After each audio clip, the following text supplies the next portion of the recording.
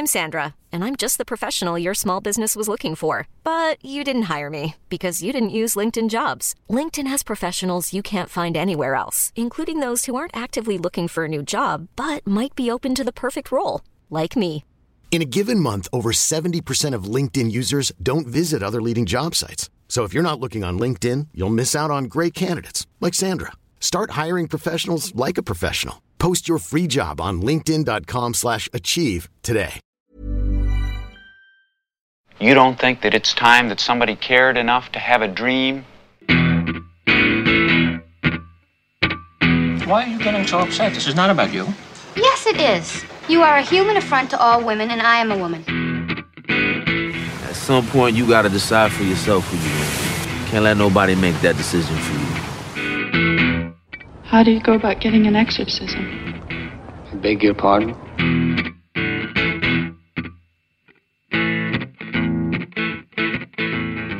Hi, this is Mark Kermode. Thanks for downloading this Kermode on Film podcast. This week we are joined once again by birthday boy, Jack Howard. Jack. Hello, Mark. It's your birthday. Now you got to pick up the phone. How old are you, Jack? I'm 16. No, I'm 29. 29. Wow. Jack, your 20s are nearly over. I know. Well, I'm glad I'm not one of those people that is dreading 30. I'm kind of looking forward to it. I feel like I'll be able to relax at 30. Relax because? I don't know. I think there's something very turbulent about the 20s. I don't know what it is. And I think there's a phenomenon about it that I'm just getting used to now that I'm leaving my 20s. The idea of rushing into life and feeling like you've got to get everything done now and figure it all out. And it's almost like when you're a teenager, it's sort of planned for you. You go to school, you got that to do, you hang out with your friends, you do your exams, and then you go to university. Like, you know what you're doing. And then when you get to your 20s, all of a sudden it's like you're an adult now, figure it out. And I think that I panicked and didn't know what to do and just sort of scrambled. And I thought that was a new thing because we're in the internet age and everything's so immediate now. I thought that was maybe a new phenomenon for my generation. And then I heard the Billy Joel song, Vienna. And that means an awful lot to me. The slow down, you crazy child. You're still, you're so ambitious for a juvenile, but if you're so smart, then why are you still so afraid? And I was like, okay. So this song was written in the 70s, I think. It must be normal that I'm feeling this way. And so I think I've been slowly getting used to the fact that it's gonna calm down, and I'm gonna get used to this sort of way of. Do you know what I'm saying? I've got to tell you, I didn't think this conversation was going to take a Billy Joel turn. I mean, I don't know that song. I know Billy Joel's hits. Vienna I don't waits for you. You know that song? No. When you said Vienna, I just thought of Ultravox. I'm not saying it's funny. Sing me a bit of Billy Joel's Vienna. All right, okay. It's a very dad thing to do. You go, sing it. As it goes, sing it for me. Well, the chorus is very difficult to do because he's obviously a wonderful singer. But the goes, slow down, you crazy child. You're so ambitious for a juvenile, but if you're so smart, then why are you still so afraid? Can we just play it for you? That's what I've definitely never heard that before. Have you actually got it? I can't believe it. Yeah, of course I do. I have the internet. It's not ringing. Oh, you have the internet, of course you do. Yes. Sorry. Yes. Have you got it on you? Yes, I have the internet. I have everything in the whole of civilization ever. It's from The Stranger. It's from. I think it's one of his biggest albums. Yeah, I got to also tell you, I've never bought a Billy Joel record in my life.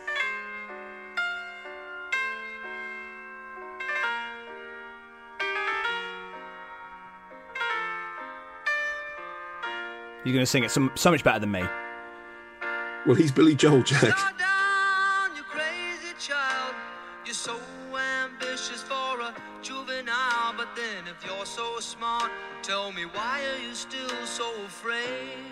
Yeah, no, I preferred you doing it. It's enough. No, I'm sorry. But that song means an awful lot to me. And helped me realise the fact that the stuff that I'm feeling in my 20s, and I think it's a very normal thing. So if you're in your 20s and you're feeling like you don't know what you're doing, that's normal. That's exactly what you should be feeling. But also, don't rush.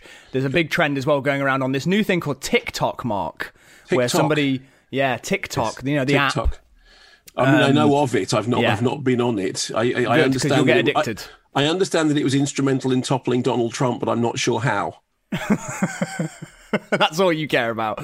But there's a trend where people are asking, what's something you wish you knew in your 20s now that you're in your 30s? And a lot of the advice is just chill out, do what you want, and don't feel like you need to figure it out and know exactly what you're doing, because you don't. And so that's kind of how I'm feeling now at 29, is I'm looking forward to 30 rather than dreading it. I mean, I've got something to tell you, Jack. I mean, I'm nearly 60, and you don't really figure things out much more as you go on. I mean, I two things I'll tell you as old man advice. The first is that in my experience, life gets better exponentially. Like, so your 30s are better than your 20s, and your 40s are better than your 30s, and that has been my experience of it. I think anyone who tells you that school days are the best days of your life should be locked up, because I think it's just a completely insane thing to say. And if your school days were the best days of your life, you just think, well, what's the point? Well, even in cinema, there's like a glorification of youth, isn't there? There's a real like nostalgic look at things, which actually nicely brings us on. Well done. Here we go. Well done. So, from this rather lovely subject, but finish. My advice is, everything gets better. The more you know, the better it is. And also, the more you realise that you don't know anything, but the more you kind of learn to appreciate stuff. And I would absolutely agree with you about the thing about, in your 20s, just, I mean, here's the one thing I can guarantee you in your 20s: you look fantastic. It's everyone I have ever met, myself included, looks back at pictures of themselves in their 20s and goes, wow. Yeah. Wow, I looked great. By the time you get to 60, believe me, what you look like in 20. Anyway, But do you care anymore? Do I care? No, I'm married. Right. So all that just goes out the window. You get what you pay for. This is it. Yeah, I literally, I said I do and put on 2 stone. Like that. It was like I was 2 stone heavier when I came out of the, it's... I don't think people talk about that enough. The fact that when you're married, you put on weight. It was just, I kind of felt like I could relax. I mean, I'd won, right? I had married the woman of my dreams. So, okay. And, and she stuck with me, despite the fact that I've got exponentially larger. So there we go. I mean, she still looks like the day I met her. There we are. It's just a thing, apparently. I mean, we are heading towards Valentine's Day as well. This is all thematically very, It is. Which leads us rather nicely, Jack, to the subject of this week's podcast. What is it? Well, Eliana and Heather, who work on this show, suggested that we talk about Baz Luhrmann's Romeo and Juliet because it's the 25th anniversary. Apparently. Did my heart love till now? For swear at sight. For I never saw true beauty till this night.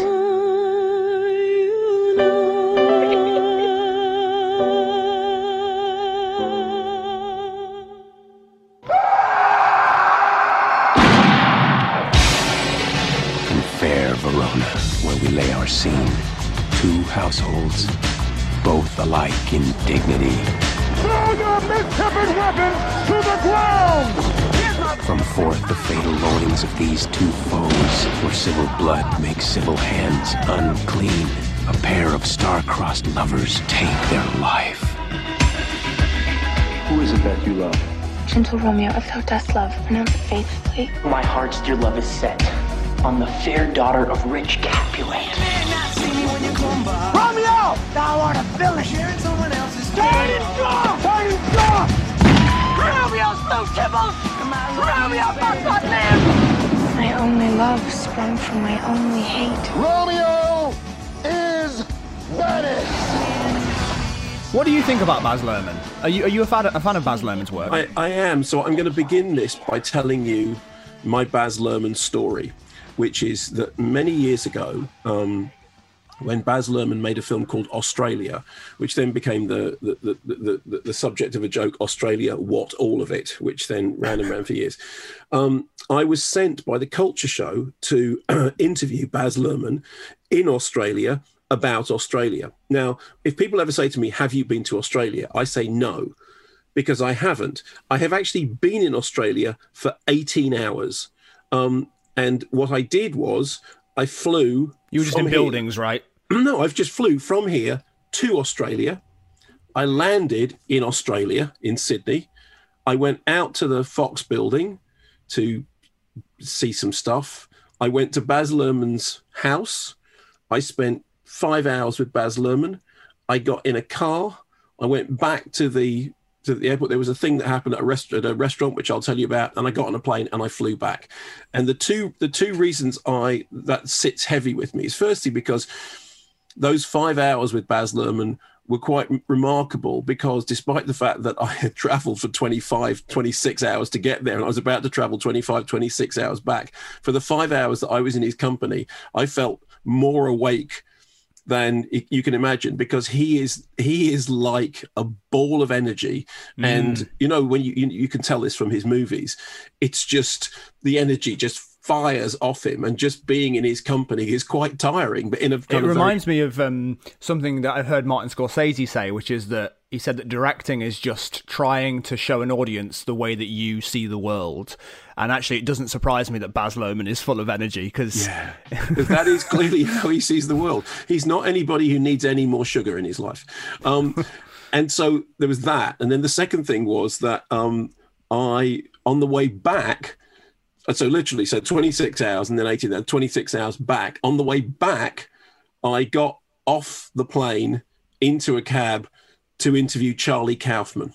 Oh, wow. Okay. So, I mean, we already know how you feel about him. Well, so actually, I thought doing it with jet lag. I thought it went quite well, but then by that point, my head was kind of slightly... For what film? For Synecdoche, New York. Yeah, which I don't like. Yeah, so, I only saw that when I was a teenager, and I was like, oh yeah, she's buying a house that's on fire, and she's doing it because she's not looking after herself, and it's about how she's doing something even though she knows it's dangerous. I get it. That's how I felt about it when I saw it. Yeah, I kind of feel that. I just get the way I feel about Synecdoche, New York now is, yeah. Anyway, yeah, that's great. Thanks, Charlie. Anyway, so I'm a fan. I like Charlie Kaufman. I like I'm thinking of ending things more than you do. Yeah, I know. And, I absolutely love Eternal Sunshine of the Spotless Mind, and I love being John Malkovich, and he has been involved in some films which I hold dear, and therefore the fact that he can be an arse doesn't matter, because, there are plenty of people who can make great work who can it's also like being in the playground and I don't know the other kid. No, exactly. Okay, so... Anyway, so yes, I like Baz Luhrmann very much, and which was consequently why I agreed to go to the other side of the world to interview him for Australia, all of it. And the thing that I like about him, and this was exactly the thing that some people didn't like about him. I had been in a screening of Moulin Rouge, and Mark Lawson was in the screening room, and if I remember correctly, Mark didn't like the film because he just thought it was too much going on. And I remember watching it thinking, this is great. There's so much going on. And I think there is a kind of frenetic energy to his filmmaking that can sometimes strike a bum note for some audiences. But if you're in the mood for Luhrmann, it's absolutely right. And I remember seeing Romeo and Juliet when it first came out and thinking, if you'd explained that movie to me, I would have said it would never work. As of course he did. I mean, when he went to the studios and said, I'm going to do it, and they said, okay, who are you going to get to rewrite it? And he went, no, we're going to use the Shakespearean dialogue. And they went, what? And he went, yeah, we're going to use the Shakespearean dialogue, but, modern setting. They went, what? And he went, yeah, I think it's fine. Hundreds of years people have put up with it. I think it's absolutely fine. And the whole story about in order to get it made, Leonardo DiCaprio basically went and videoed the whole thing in advance to show them that it would work. Oh, wow. I did not know that. Yeah, because it was a project that he absolutely believed in. So he has great credit to him for doing, they effectively made a version of the film in advance to show the studio, to go, look, this will work. So tell me about your experience of seeing it for the first time. Well, I don't really remember. It feels like one of those things that's always existed. So I don't really have much memory of it. I rewatched it before this podcast, and I also watched The Great Gatsby for the first time. Oh. And my opinion on both of them is kind of similar. And I'm not a big fan of Baz Luhrmann's work, I'll be honest. I feel like it's interesting because I can look at somebody like Zack Snyder or Michael Bay, and I can go, I think that is bad filmmaking. I think that Like, oh, Michael Bay is emphasizing everything, so therefore he's emphasizing nothing. And I think that's bad storytelling and bad filmmaking. And with Baz Luhrmann, it's like a Marmite situation. It just doesn't work for me. I can see what he's going for. And actually, you just pointed out like the frenetic editing and things like that, which is exciting. And I would call it frantic editing that sort of put me off. And I was like, just chill out, calm down. Let me just experience things. Sometimes the editing in both of the films put me in mind of Bohemian Rhapsody. Like, it felt like it was like... That's like, harsh. That's choose harsh. a perspective. No, honestly, watch a scene and just click your fingers every time that the shot changes. No, I know, yeah. But like, sometimes it was like, choose a perspective to tell the scene from. It felt like you needed to see everybody's reaction to everything in a close-up. Something that I did enjoy is, obviously, this predates something like Snatch, but like the beginning of Romeo and Juliet, I forgot that he basically just like the gangster title cards for like who everybody is. And I really like the interpretation at the beginning of essentially taking the prologue of Romeo and Juliet, which obviously tells you the ending, and says like, oh, they're going to die. The soliloquy, I think it's called, at the beginning of Romeo and Juliet. It is the tragedy of Romeo and Juliet. It's, that's how it's going to work, right? Yeah. But I like the interpretation that he does that, on the television screen by a newscaster, but then takes that step further and shows you a trailer for the film you're about to watch. Yeah. I really, really liked that. I forgot that he did that, and that was something that I was like, that's cool. I in terms of like adapting it for a film, that's something that I think is like a nice adaptation. But I don't know, there's not much in Romeo and Juliet for me. And Eliana, before we started this, showed us that she has these little figurines, these little pop, what are they called? Like pop figurines of Romeo and Juliet. And as soon as she showed them to me, I was like, oh no, she's going to be listening, and I'm just going to be like, I don't really like it. I think it's fine mostly, but I don't know. Like, there's just nothing in it that like stands out as like, oh yeah, nothing that stands out. Not really. I mean, what does it tickle for you? Well, a number of things. Firstly, because, Romeo and Juliet has been filmed umpteen different times, whether it's the Zeffirelli or whether it's the, recently the Julian Fellows version, in which Julian Fellows thought that he could do a better version of the Shakespeare than Shakespeare could, or, West Side Story, and, Abel Ferrara's China Girl. I interviewed Abel Ferrara once. Abel Ferrara is the guy who made Driller Killer and then went on to make, a bunch of, much more acceptable films, although he made Pasolini recently, and he's always been but he made China Girl, which is a kind of, it's a version of Romeo and Juliet, and the studio said, do they have to die at the end? And Abel Ferrara said, did you not graduate? What happened? It's Romeo and Juliet. And so I think the fact that it's something that I have seen on film many, many times, the Luhrmann version was not something that I would have expected. As I said, I wouldn't have expected it to work.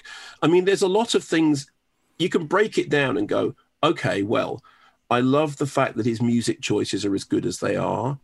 I love the way in which he uses Radiohead. I love the fact that the film ends, end song for a film by Radiohead. The Steen and Nordenson. I love that kind of that jukebox sensibility about it. I love the fact that it's doing something that is genuinely ancient and modern together, which is bold, and you wouldn't think it would work. The rapiers and the pistols and all that stuff. I like that. That's the detail I like, is that all the guns have like sword names, and the logos I think are swords as well. It's like it's a nice little detail. I like that. And as you say that thing about the way in which the news reading stuff, I can imagine a kind of an avant-garde theatre company doing that. Yeah. But what's really fascinating is somebody doing it for a mainstream pop audience, and I guarantee you that a huge number of people saw that film who would not have seen who would not have had the same relationship with. I mean, Romeo and Juliet. I'm sure it was a lot of people's first experience of that story. Yeah, and but what a great way of saying, look, this is still contemporary and current and lively. I mean, we all think of things like great Shakespearean adaptations on screen. I mean, some of the Branners, I think, they're full. I mean, I remember seeing Branner's Hamlet and thinking, this is great. You could play this to to school kids and they get it as much as anybody else. It's 4 hours long, but it doesn't feel like it. In fact,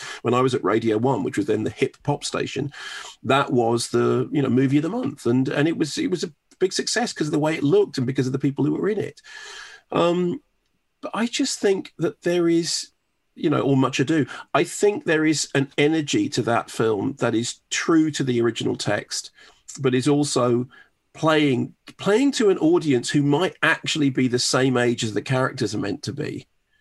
Because, generally people forget how young Romeo and Juliet are, and people read it at school, and it's, but it's a school text. I thought it was a really, by the time I saw it, I was in my, 30s or 40s, whatever it was. So I can't say, firsthand as a teenager, it worked for me, but I've seen plenty of evidence that it does, that it works. 100%. And this is it, is I objectively can look at it and see that it clearly, like the amount of people that I know personally who absolutely love that version of Romeo and Juliet, and all the success it has, and I can see it's a successful interpretation and a really original way of interpreting it. It just didn't do anything for me, like, especially now because it's dated in its own way, and it was never a big part of my childhood in the way that it was for other people in my generation. So I watch it now and I just go, yeah, I know what this is. When I was about to watch it again, I remember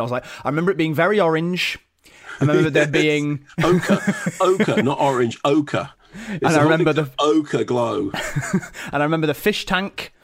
Yeah, and you remember that because that's the poster, isn't it? It's the poster. It's the music video as well. That somebody of course, yeah. And also it all just makes me think of the play in Hot Fuzz. That the interpretation that they do in Hot Fuzz is the interpretation of Baz Luhrmann's Romeo and Juliet. Hot Fuzz is such a great film. Okay, so look, so you watched that and you watched Gatsby. Have you seen the Jack Clayton Gatsby, or was that the first Gatsby on film you'd seen?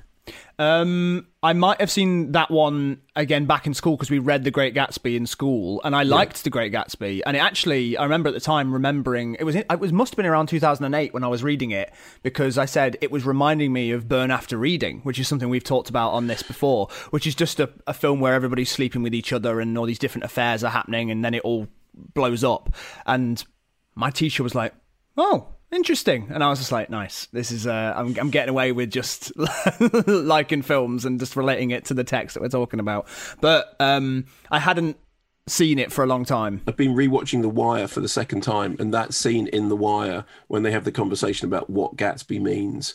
I haven't seen The Wire, Mark. Well, listen, I hadn't before. I'm just starting lockdown. The Sopranos. That's what I'm starting now. That's my next journey. The Wire, I think, is arguably one of the greatest works of art of the last century. I just think it's just, my mind has been blown. So I watched the whole thing, and now I'm watching the whole thing again. And you only watched it for the first time during lockdown? Yeah, because my son... You've discovered television in lockdown. Yes, it was. That is absolutely what happened. I discovered television in lockdown, and my son is just a huge obsessive with it. He's watched the whole thing 3 or 4 times, and so we started watching it, and I just was completely gripped, and now we're going through it again because watching it the second time is even better. But it's interesting because there is a whole, I won't spoil it in that case because at some point you will see it and you will love it, but there is a whole kind of Gatsby section in the prison, in which it's part of the prison reading, and it's, see, the thing, Gatsby is my favorite novel of all time, which is a very, very cliched choice, it really is. I know it's no, exactly. It just happens to be it's the book I've read more than, I've read it more than The Exorcist. It's shorter than The Exorcist, but it's, I love that book, and so any adaptation of it, it is always for me, how does it match up to the book? And I saw the Clayton when I was at school, and that's the Rubettes were my favorite band, and Robert Redford with the cap and the thing. He never wears the cap in the film. He wears it in the poster, but he never wears it in the film. Not one frame in the film does he ever put that sodding cap on. So the whole thing's a myth. You never actually see Robert Redford in the film with the cap on. It's just like a lie that I've been sold. And so I went into the Luhrmann incredibly skeptical, because why do we need Baz Luhrmann 3D? What are they going to do? The bit when he shoots the Lilo's going to fly out of the swimming pool and come hurtling towards the screen. What? How is this going to work? But then you watch it and you go, oh, okay, actually, that's really good. It's a really interesting adaptation. And Leonardo DiCaprio, who is so great in Romeo and Juliet and has so much... He's great in everything. Well, I don't agree with that, but I think that my respect for him, the fact that Romeo and Juliet basically happened because he was willing to go out there and really work it and petition for it. And then when it came to taking on Gatsby, which for my money is one of the most, it's one of the great cinema roles. And I think he does it really well. New York, 1922. The tempo of the city had changed sharply. The buildings were higher. The parties were bigger. The morals were looser and the liquor was cheaper. The restlessness approached hysteria. Shall we? Who is this Gatsby? Do you know him? War hero. Mr. Gatsby doesn't exist. Gatsby? What Gatsby?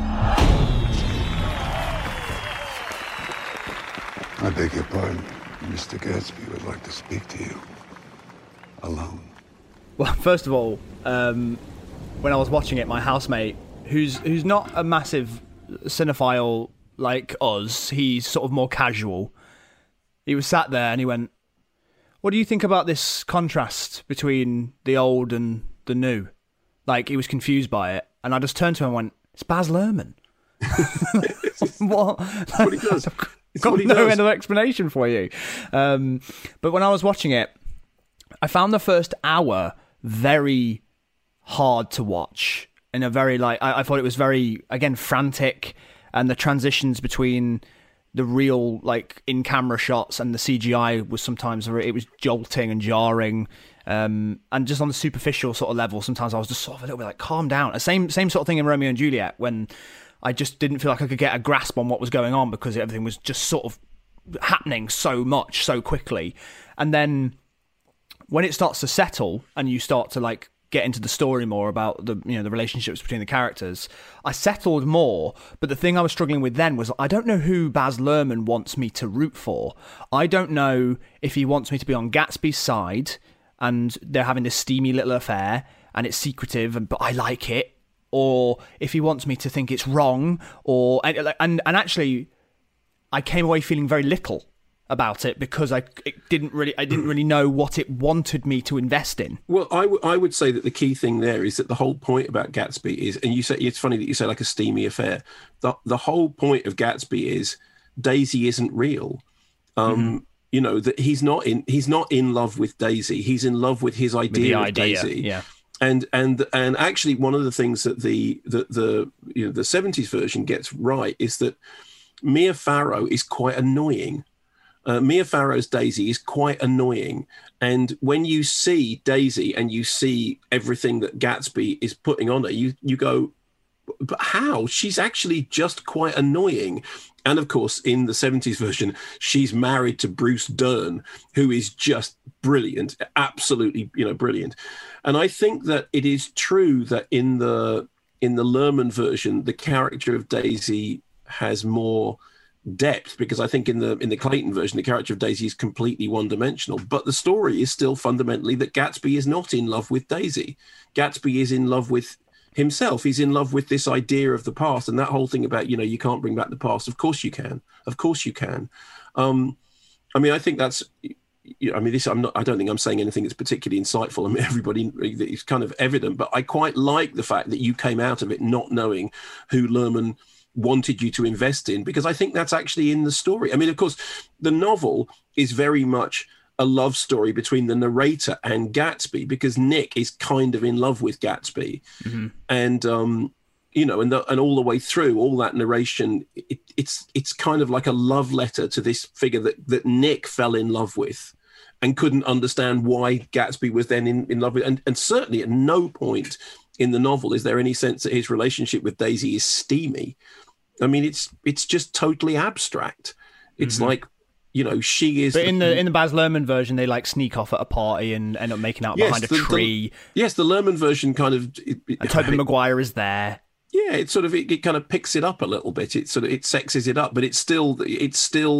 I think it makes sense that you still don't know how he wants you to feel about it or how he wants you to care about it. Because I think, I like that sort of stuff in stories and in film a lot, where it's frustrating or you feel one way and then another, and it's confusing in that way. But here it was just so confusing that I almost couldn't invest at all. So I was trying to pick up the pieces of what it is that he wanted me to follow, and I couldn't grasp onto anything. It all just felt a little bit indecisive. I didn't know whose perspective were being. Jack, your room is falling down. My birthday celebration are falling off the wall. My flimsy birthday celebration falling off the wall. That's for so the listeners. Sad. My banner just fell down behind me. So sad. I'm also wearing a party hat. I don't know if I pointed this out to the listeners at all. There's balloons around me. This is lockdown self-care. Yeah, if you're listening to this and you want to see this, you can go to our Patreon page where you can see a video of Jack in the saddest birthday party gear you've ever seen. It's in the middle of lockdown. I mean, everyone. The thing is, lockdown's been going on for a year, so everyone's had a birthday in the middle of it. So, it's. But okay, so I put balloons everywhere. So yeah. On a wider Luhrmann question, have you seen? Did you see Australia? I imagine not. No, I didn't, because that was 2006, I think. So it was it was like just before I was starting to properly get into movies, because you got to remember, in 2006 I was 14. Yeah, no, absolutely. And why would a 14-year-old watch Australia? In fact, no, I mean, it's true, because one of the things about Australia was that it was not a film that was well received. Right. And it was a film, they finished it, and then it got really terrible previews, and then they went back and they reshot it so that the drover, in one version of the film, he doesn't, and in the other version of the film, he does. And when you see the film, it does look like... Didn't it get nominated for Oscars? I remember it being at the Oscars for some reason. That's like a vague... If it got nominated for Oscars, it will have been nominated only for things like, best achievement in horse wrangling. I'm just gonna look it up here. I'm gonna do the same, because I don't. It got very poorly reviewed. It didn't do great box office. It was not considered to be one of Luhrmann's best. But I kind of liked it, not least because I've just got a huge soft spot for Hugh Jackman or Hugh. He got Jackson. a Teen Choice Award. He got a what? Nomination. He got a Teen Choice Award nomination. Yeah, but crucially, it didn't get a Teen Choice Award win. It just got a Teen Choice Award nomination. I mean, and that is the. So that's it. That's it. So its slate was that it got a Teen Choice Award nomination, and I think in a nutshell, Jack, there we are. How many Oscars did it get nominated for, Jack? I don't think any. None. That would be. I don't think any. Yeah, I don't think any. It was not a film that was.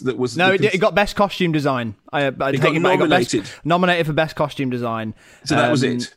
It won best cinematography and best supporting actor at the Film Critics Circle of Australia. Yeah, okay, that's a small field. I mean, the cinematography is really great. It is really good, but it's like when you have festival awards and the film won best of the festival. You go, great. What else was on there? Oh, I see. Suddenly, that's a huge festival here. Yeah. Generally not. But anyway, I liked it. I enjoyed it. But then part of the reason that I enjoyed it was because I've got a fondness for Baz Luhrmann, and I like the energy of his films. I mean, I have disagreements with my partner about this, who doesn't feel the same way about Moulin Rouge as I do. I mean, I loved Strictly. I thought Strictly was, and of course, Strictly has now become part of the national consciousness. We wouldn't have Strictly, whatever it is. Literally, now. As you were like, Strictly, I was like, what do you mean? Yeah, and I forgot for a second that it wasn't just a television show. It comes from Baz Luhrmann, it comes from Strictly Born, which is a really funny arch film at that time that, that was what Australian kind of, darkly satirical, humorous movies looked like. And I'm actually really looking forward to the fact that he's now going to make this, Elvis and the Colonel film. And, I think that sounds fascinating. Tom Hanks is going to play the Colonel, and they're looking for an unknown to play Elvis. I don't know whether they've cast that yet. The last I heard, they were still looking. And that's fascinating, because I mean, the last time I interviewed Tom Hanks, and I asked him about the Colonel thing, and he made the mistake of saying, a book by Peter Guralnick. I don't know whether I said, yeah. And then we started, and I said, I'll tell you a whole bunch of stuff about Cornelius Van Hoyk. What do you want to know? So I think Tom is now considering me to be his actual, inside track. Well, you heard it here first. Yeah. But actually, to bring it round to what we were talking about at the beginning, which is advice for the youth and things like that, I think the best thing that Baz Luhrmann has made is Sunscreen. Oh, which is just lovely, isn't it? Absolutely lovely. And in fact, funnily enough, when we were talking earlier on about, believe me, you look fabulous and all that stuff, that is a kind of gag which comes back to that sunscreen thing, which for anyone who doesn't know it, which I'm amazed if definitely listen to it. If you haven't heard it before, or you haven't heard it for a while, put it on now and listen to it. It's a graduation speech read over a piece of kind of, ambient dance music. And it's the advice for, people going forward. And it's wear sunscreen. And then there's a whole bunch of other stuff, but it comes back Be nice to your hair. Be nice I to remember that one. That's right. Yeah.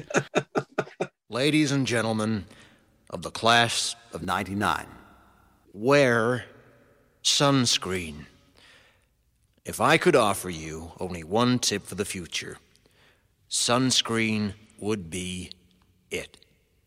The long-term benefits of sunscreen have been proved by scientists, whereas the rest of my advice has no basis more reliable than my own meandering experience.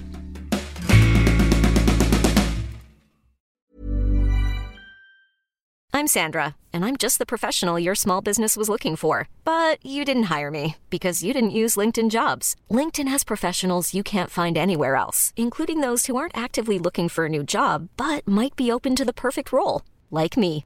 In a given month, over 70% of LinkedIn users don't visit other leading job sites. So if you're not looking on LinkedIn, you'll miss out on great candidates like Sandra. Start hiring professionals like a professional. Post your free job on linkedin.com/achieve today. When you make decisions for your company, you look for the no-brainers. And if you have a lot of mailing to do, Stamps.com is the ultimate no-brainer. It streamlines your processes to make your business more efficient, which makes you less busy. Mail checks, invoices, legal documents, and everything you need to keep your business running with Stamps.com. Seamlessly connect with every major marketplace and shopping cart. Schedule package pickups and see your cheapest and fastest shipping options from different carriers, with rates up to 89% off USPS and UPS rates. And with the Stamps.com mobile app, you can take care of mailing and shipping wherever you are. Make the same no-brainer decision as over 1 million other businesses with Stamps.com. Sign up with code PROGRAM for a 4-week trial, plus free postage and a free digital scale. No long-term commitments or contracts. That's Stamps.com. Code PROGRAM.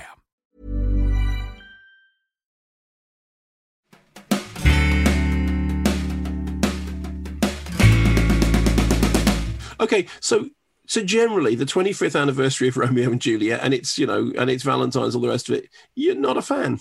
I'm not really a fan, really, and I get why people are, and I would never begrudge. I would never hear someone was a fan of Baz Luhrmann and go, why? It's just not for me. Like I say, I don't think you can't objectively look at his films and go, no, this doesn't work. I think I'm just going, the taste of it doesn't sit well for me. And also, just my final thought on Romeo and Juliet, and this probably just goes for it as a whole. Now that I'm older and I'm not sort of in this sort of lustful teenage sort of mindset where I'm just excited to watch two people kiss and that means that they're in love. I was watching it and genuinely watching it being like, these stupid fucking teenagers. Like, that was literally, like, my entire mindset had shifted from this, like, watching 500 Days of Summer for the first time and being like, this is just like, oh, I just imagine, like, the idea of being involved in this exciting new thing. And now I just look at it and go, this just looks exhausting. And you're being idiots. Yeah, if somebody just taken them aside and said, look, grow up. He's not the right for you. She's not right for him. Just You've known each other for 3 days. Seriously, yeah, just grow up. You had a few nice kisses. It doesn't mean you're in love. I'll leave you with this. The thing that Baz Luhrmann said to me that is a quote that I have repeated many times because it's, if somebody says something to me that's memorable, I just roll it out at every possible opportunity. When I was in Australia interviewing Baz Luhrmann about Australia, I'll tell you the bag story in a minute as well. Yes, the whole thing. Baz Luhrmann said, I asked it, I said, look, what's this film about? Because I mean, it's basically, it's like it's the Wizard of Oz and it's Gone with the Wind and it's, so it's all these things and it's, it's a melange of all these things. What is it about for you? And Baz Luhrmann said, well, here's the interesting thing about Australia. We have more nothing than anywhere else on Earth. And that's kind of what the film is about. And I just love that phrase, that Australia has more nothing than anywhere else on Earth. And it is true that it is still one of the very few places that you can drive for 2 hours and get dangerously lost. like in the middle of nothing for days and days and days of nothing. Suppose that you could film that. Don't know why. He managed to do it, and he managed to make it exciting. And I'll finish this by telling you the story. So I went out with David Shulman, who was the director. Is this the restaurant story? This is the restaurant story. Have I told you this before? I'm not sure. Okay, well, you know, some podcast listeners won't have heard this.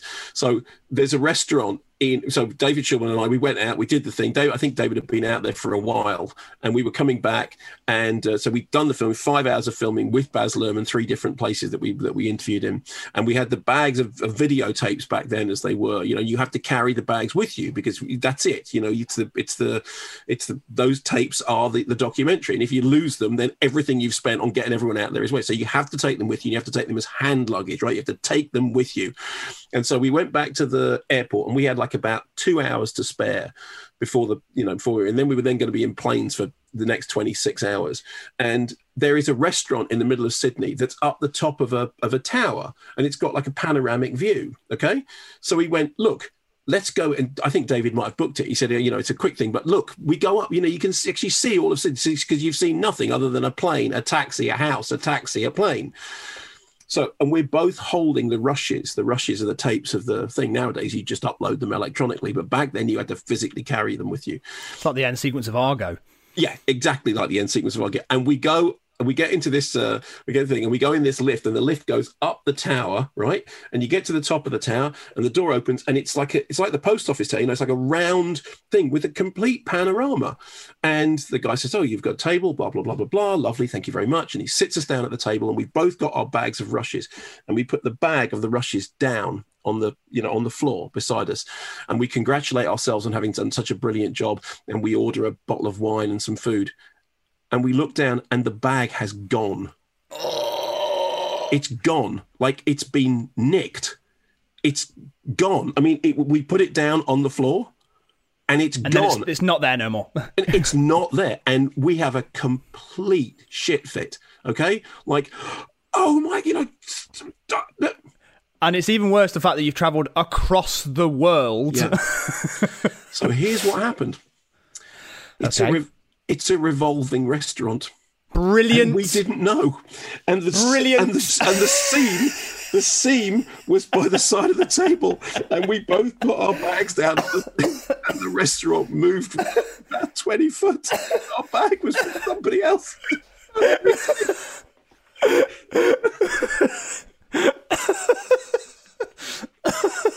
So you didn't know. So you weren't spinning. We were spinning. You were spinning, but you didn't know you were spinning. But no, we had no idea. I mean, by this point, we were quite tired. And tipsy, I imagine. Yes, and the restaurant was moving around, so the bags went the other way. And I can see this. I can see Peter Sellers performing this gag. It's the exercise poles from one of the Pink Panther movies. It's like, oh yeah, I remember this. And then he jumps over the side and goes down the stairs. It's the exact same sort of physical humour. Putting something on a car and then it drives away. You're in a slapstick movie on your own. I am in Australia. What? All of it. Okay. I'd like to see that version of Baz Luhrmann's Australia. I'd like to see Baz Luhrmann direct that. Yeah, well, now you see, now you can tell why I will always have a fondness for Baz Luhrmann. Now, last time we were together, we were talking about feel-good movies, and we asked people to feel-good, heartfelt movies to give us some suggestions for things that work for them. We had loads and loads. So many people tweeted us their version, and so many people as well have said that you should definitely revisit Little Miss Sunshine. Yes, I think a lot of people think that's a heartwarming film. How did it happen? How did what happen? Your accident. Uncle Frank didn't really have an accident. He tried to kill himself. Why?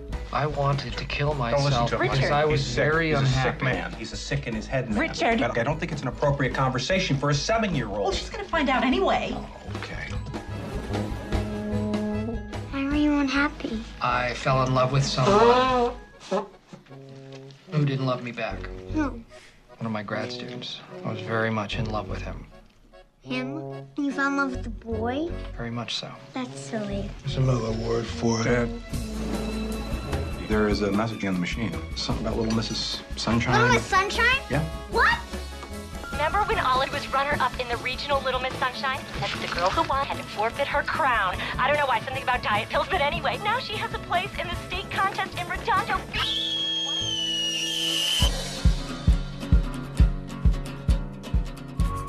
Okay, so the last time we were together, we were discussing feel-good movies, movies that we think were heartfelt, and we said, look, give us your suggestions, and we've had loads of responses to this. So look, here are just some of the responses that we've had to this. I'll read a few, and then you can read a few. Okay, so this is on Twitter. This is from Stephen. Midnight Run. I can't watch it enough. De Niro and Grodin, amazing. Agent Foster Grant, his daughter, offering him all her money. I could go on, but there's a character limit. Serrano's got the tapes. I mean, I love Midnight Run. I haven't seen Midnight Run. That's been on my list for a while. Oh, it's great. It's genuine. It's really funny. That's a very good. Tonally, movie. What's it like? It's like a dark screwball comedy with two characters, chalk and cheese characters. Bound together, and during the course of the journey, they reluctantly... Is it Planes, Trains and Automobiles, but darker? I'd never thought of it like that, but actually now you say it, yes. Okay, well, I'm into that. Honestly, it's just it is properly fun. It is properly laugh. And is it De Niro before he, yeah. I mean, it was the first time I'd ever seen De Niro being funny. I mean, like properly funny. Yes, it's absolute. It's a gem. Okay, this is from Kitty Robertson. My feel-good movie, always and forever, is I Know Where I'm Going. Wildly romantic and funny and magical, and without it, we wouldn't have Local Hero, which is absolutely true. Also an example of a good movie with an exclamation mark in the title. This is because I asked rather foolishly on the radio, I said, are there any good movies with an exclamation mark in the title? I think Australia's got an exclamation mark. It's... I'll check for you now. I have this. It doesn't. It doesn't. Why do I think it does? It kind of feels like it ought to, because it has Moulin Rouge got an exclamation mark.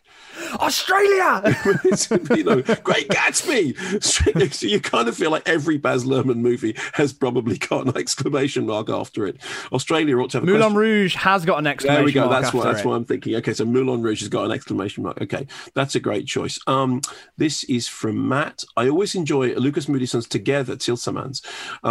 Achieves the not unimpressive feat, spoilers, of making you hope a family where physical abuse has taken place can get back together again. Great use of ABBA too. Love the show. Thanks. But I mean, I remember seeing Together when it was first preview screen and absolutely loving it, and then wondering why Lucas Moodysson never made another film like that, because his career took a bit of a different turn. And then this is from Linz and Dark Within. Empire Records. Ooh. Empire Records is my go-to feel-good film. It definitely has a cult following, but I'd be interested to know what Mark thinks of it, though I fear you hate it.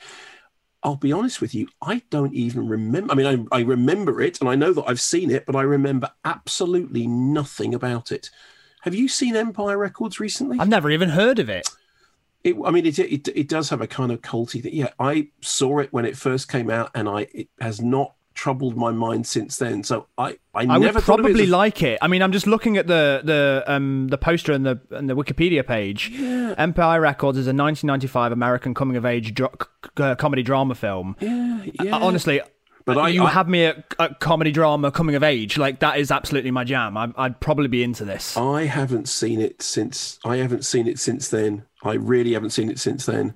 Oh my lord. The film was a flop. It made only $150,000 in its opening weekend. Yeah. That is bad. Yeah. I mean, not to say it's not good, but it has an approval rating of 29% on Rotten Tomatoes. It is not a very well liked film critically, but I can imagine, because I like the film Take Me Home Tonight. That's one of my go-to feel-good films, which is a film that was made in 2007 but not released until 2011, starring Topher Grace and Anna Faris, and Chris Pratt's in it, and not Josh Gad, what's his name? The one who's in Fantastic Beasts and Where to Find Them. He's a fantastic actor. I'm doing him a disservice by not remembering his name.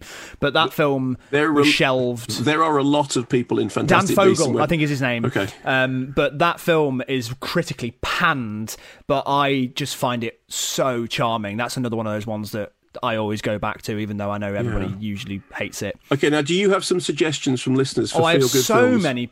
First of all, thank you everybody who agrees with me on Hook. And we even had the screenwriter of Hook tweet us saying thank you for your kind words and it's nice to know that the legacy lives on. That's amazing. Just wonderful to know that. Isn't that amazing? Isn't that amazing? It is. I had a message from my friend Lucy who said the screenwriter of that film is a friend of mine and was really quite chuffed. So I'm so pleased. Honestly, if it's a childhood favourite of mine, and it's a little bit strange and surreal to know that the screenwriter has heard my kind thoughts on it. Kim has also said Hook is my childhood, so thank you very much, everybody. But somebody has said their feel-good film is Fighting with My Family, which I really enjoyed when it came out. Yeah, I love that. That was a really... Somebody, weirdly, this is a controversial one, Matthias, I think his name is, has said Green Book felt very wholesome, and I agree. When I saw Green Book for the first time, it was early December. It was just a random preview screening. There was no buzz about it. There was no chat about it. Me and my friend Jacob went to go see it. It finished, and we looked at each other and went, that was quite nice. Wasn't that quite a nice film? And then it won Best Picture at the Oscars, and now I just hate it by principle. I'd just like to refer you to Simon Mayo's comment, driving Miss Green Book. This time, yeah, absolutely. This time, the racist is in the front seat. My top 5 feel-good picks. This is from William Burnett. Babe, excellent. Mm-hmm. I'd like to remind everybody that that Babe, Pig in the City was directed by George Miller did the first George one. Miller. Well, George Miller did the second one. Sequel as well, did he? He didn't direct the first one. He directed the second one, Babe, Pig in the City. Who directed the first one?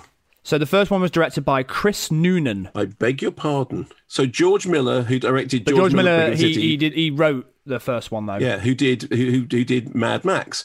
But you know that there is another George Miller. Is there? Yes, there is. It's not. And this always used to get confusing. There is another filmmaker called George Miller who is not that George Miller.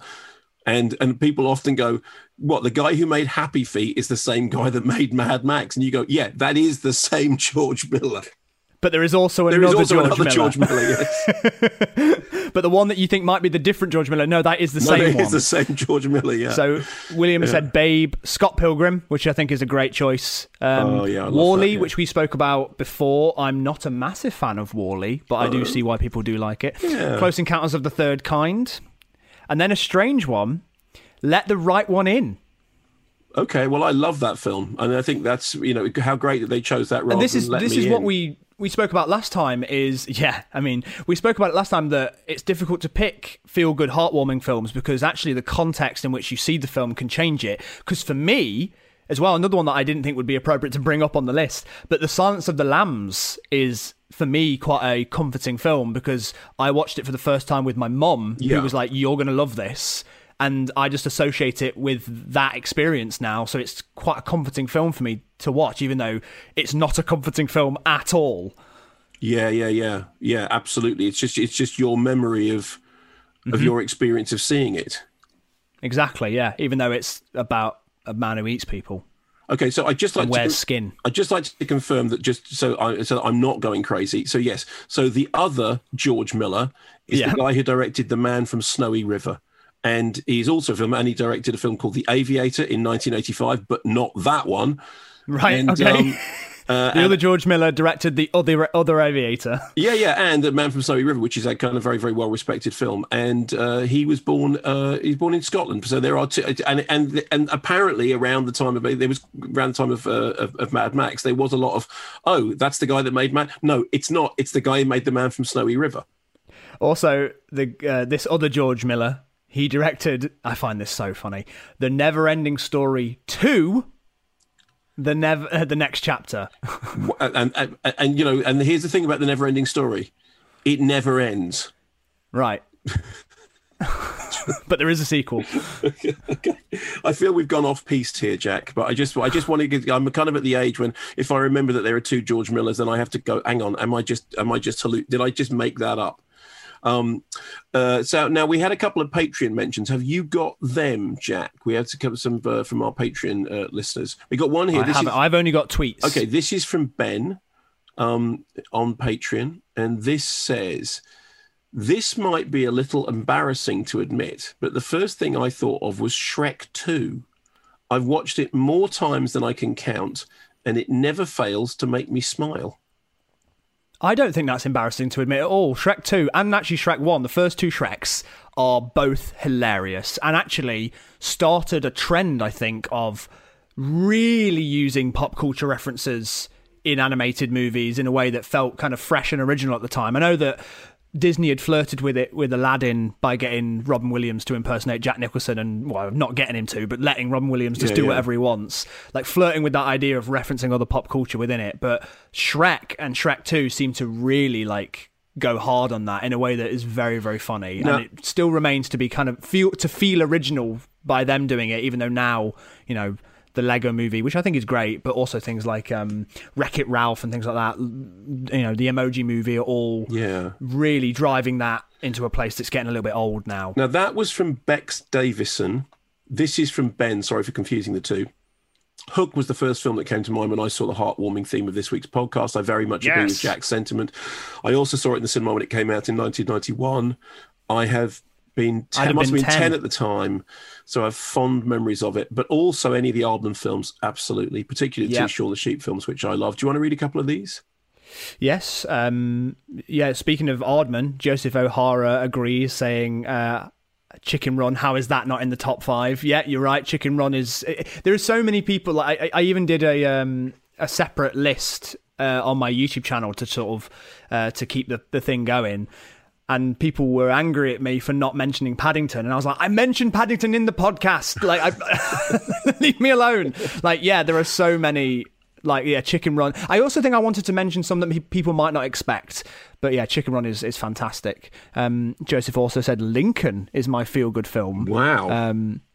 Which is very interesting. Again, like, it's such a strange... It's such a strange one to talk about because it seems to be so personal what people find, because for me as well, like, comforting films are like The Dark Knight and Blade Runner 2049, and I'm not gonna lie, Tenet. Like it's like sitting in something that makes me feel like I'm in my zone. Yeah, but okay, I get but to just enjoy this. But here's what's interesting. So Joseph O'Hara says it's my feel-good film because it's about a cause being triumphant over the absolute worst of human atrocities, and I feel that after the last 4 years, it's picked up new meaning.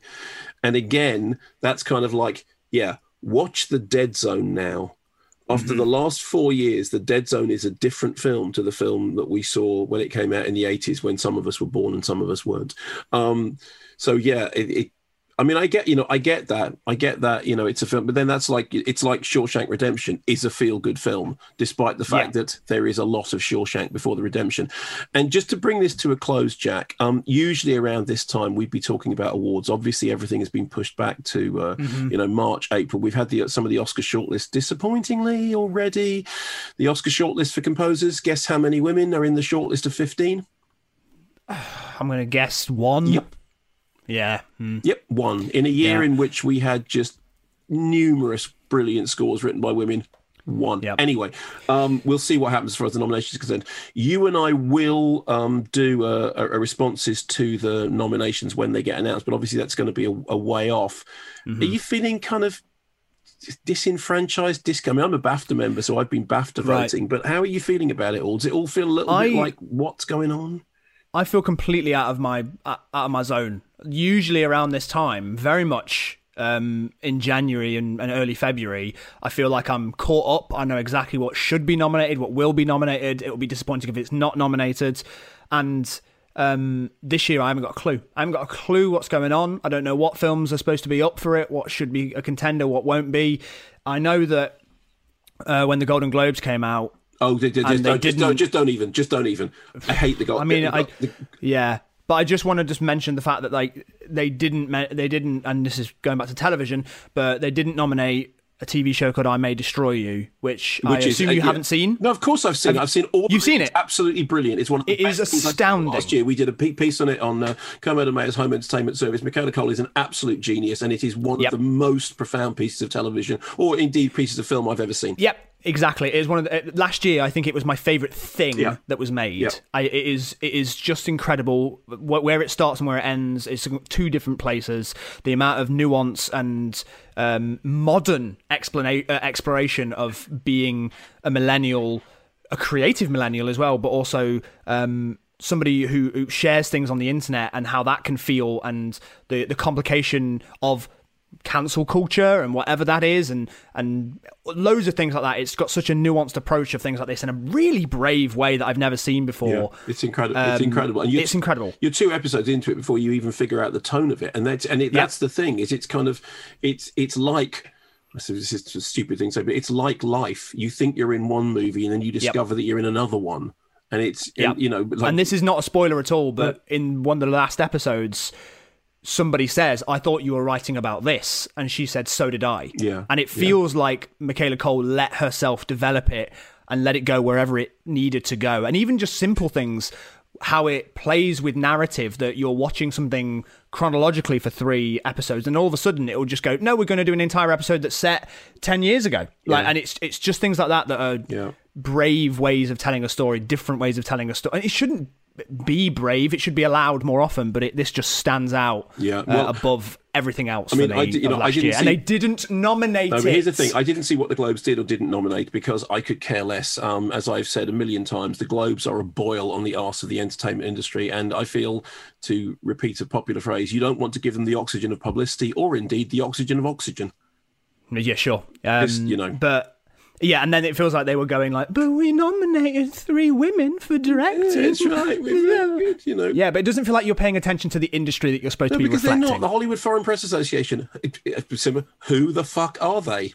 Yeah. And you look at the list, you go, nope, never heard of any of those people. Don't give a flying fuck what any of them think about anything. These are the people who nominated Burlesque because the film company flew them all to Las Vegas and introduced them to Cher. Woohoo! It's like somebody said, "Isn't that like buying votes?" You go, no, it's not like buying votes. It's buying votes. It's actually, it's not like being corrupt. It's being corrupt. They are a bunch of unaccountable bozos who all they are doing is, organising a nice party for themselves. They just want to get drunk with celebs. And unfortunately, it has a poisonous effect on the rest of the. I mean, all awards are inherently stupid, but none are more stupid, more corrupt, more venal, and more of a cyst than the Golden Globes. And the sooner they all fuck the fuck off, the better. I like this podcast where Mark is allowed to really let loose. But in terms of like BAFTAs and Oscars, I haven't got a clue. The last film that maybe even the very last film I was able to see in the cinema before all of it shut down again was Nomadland, which I thought was outstanding. Yeah, I loved it, I thought that Frances McDormand was, I mean, is it even worth saying at the moment? She was incredible, obviously, but like even more so than I was expecting in a completely different way. A much quieter performance than maybe you're used to from Frances McDormand. She's very expressive, but in this it's much more cerebral and subtle and quieter. And the directing by Chloe Zhao, I think it's Chloe Zhao, isn't it? Yeah, wonderful. And she edited it as well, and I love that as well, because as somebody who also does that, and not to the same level at all, I know how much of editing is directing, and that I love that she did that for that movie, and it just had me the entire time. So I would expect to see that on the list. That's the only one that I've personally seen.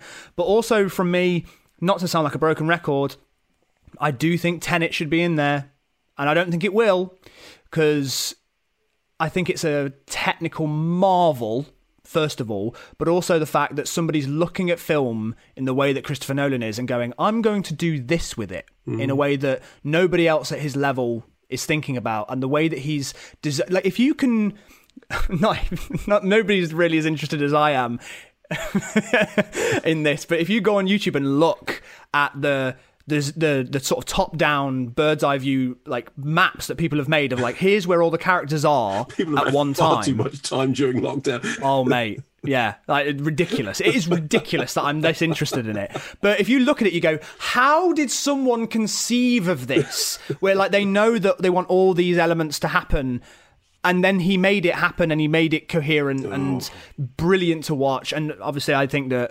only one that's going to get properly acknowledged is Ludwig Göransson for his wonderful pulsating score. Yeah. And I hope Hoyte van Hoyt gets a nomination for the cinematography as well, because I'm interviewing Ludwig Göransson on the Monday for the podcast. Oh, wow.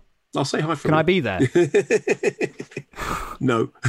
Oh, Mark. You take it. It's my birthday. It's all I want. I can't believe I can't be there. I'd have so much to ask and to talk about.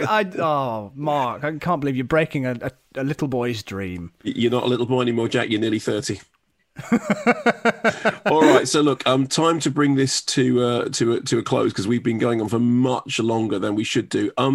Obviously, do get in touch if there's anything that you'd like Jack and I to shoot the breeze about. You can either text, you can either get in touch with me on Twitter, which is @KermodeMovie. You can get Jack on Twitter, which is @JackHoward, or there is @KermodeOnFilm, or you can get in touch through the Patreon page, which is probably the easiest thing. And Patreon page will also give you access to lots of videos. Like, for example, you could have watched this video of Jack wearing a silly hat and be part of our little party, part of your little party. And it's Mike Lee could not have come up with a more brilliant kind of dramatization. And the fact the banner fell down halfway through, that was just lovely. That was absolutely lovely. The comedic timing of just nature. Yeah. Anyway, Jack, it's been a pleasure. Thanks ever so much, everybody, for listening. Usual stuff, visit the Patreon page, please do. If you've enjoyed this, remember to subscribe, tell your friends. Jack, what? Because you've got a whole thing happening, Jack. Just this thing that you've got going at the moment. Where should people be finding it? Your new project. My new project? Yeah, your YouTube. Oh, yeah. Remember this new thing that you're doing, Jack? Yeah, oh, wow. I wasn't expecting to talk about it. Yeah, I've got a new podcast called The Screen Test, which is where I host a show where me and 3 other big film fans will duke it out to try and find some of the best film and television ever made. And everybody brings their own film to fight for, and I basically am the decider who gets to decide who is the winner at the end. So we've done best disaster films, we've done best sci-fi, we just did 3 episodes the other day where we covered the best TV shows of all time, and the best 80s comedies, things like that. Where can people find it, Jack? You go to youtube.com/Prime Video UK. It's part of the Amazon Prime stuff, but it's a very passion project show for me. It's something I'm very, very involved with, and hopefully at some point Mark will be on it. I will. I'm not sure when. Well, as soon as I can actually physically get there, because you need me to come to London, and I'm not coming. Yeah, we do it all socially distanced and in different places, but we do it on location. Yeah, so which is fine, but I live 2 hours away from London, and I obviously at the moment I'm not travelling to London. I'd love to be on it, and I will be on it as soon as it is safe and healthy to do so. But yeah, please check it out. It's a really fun chat, and there's some really good people on it as well. Oh, great. And so I will. I look forward to speaking to you again in the very near future, and I'll say hi to Luddy for you. I can't believe this. I can't believe you're not letting me be part of this with you. I'll do it. I'll do it for free. Yeah, that's somehow that's not a come on. God's sake. All right, thanks for listening. Keep watching this, guys. Stay safe, everybody.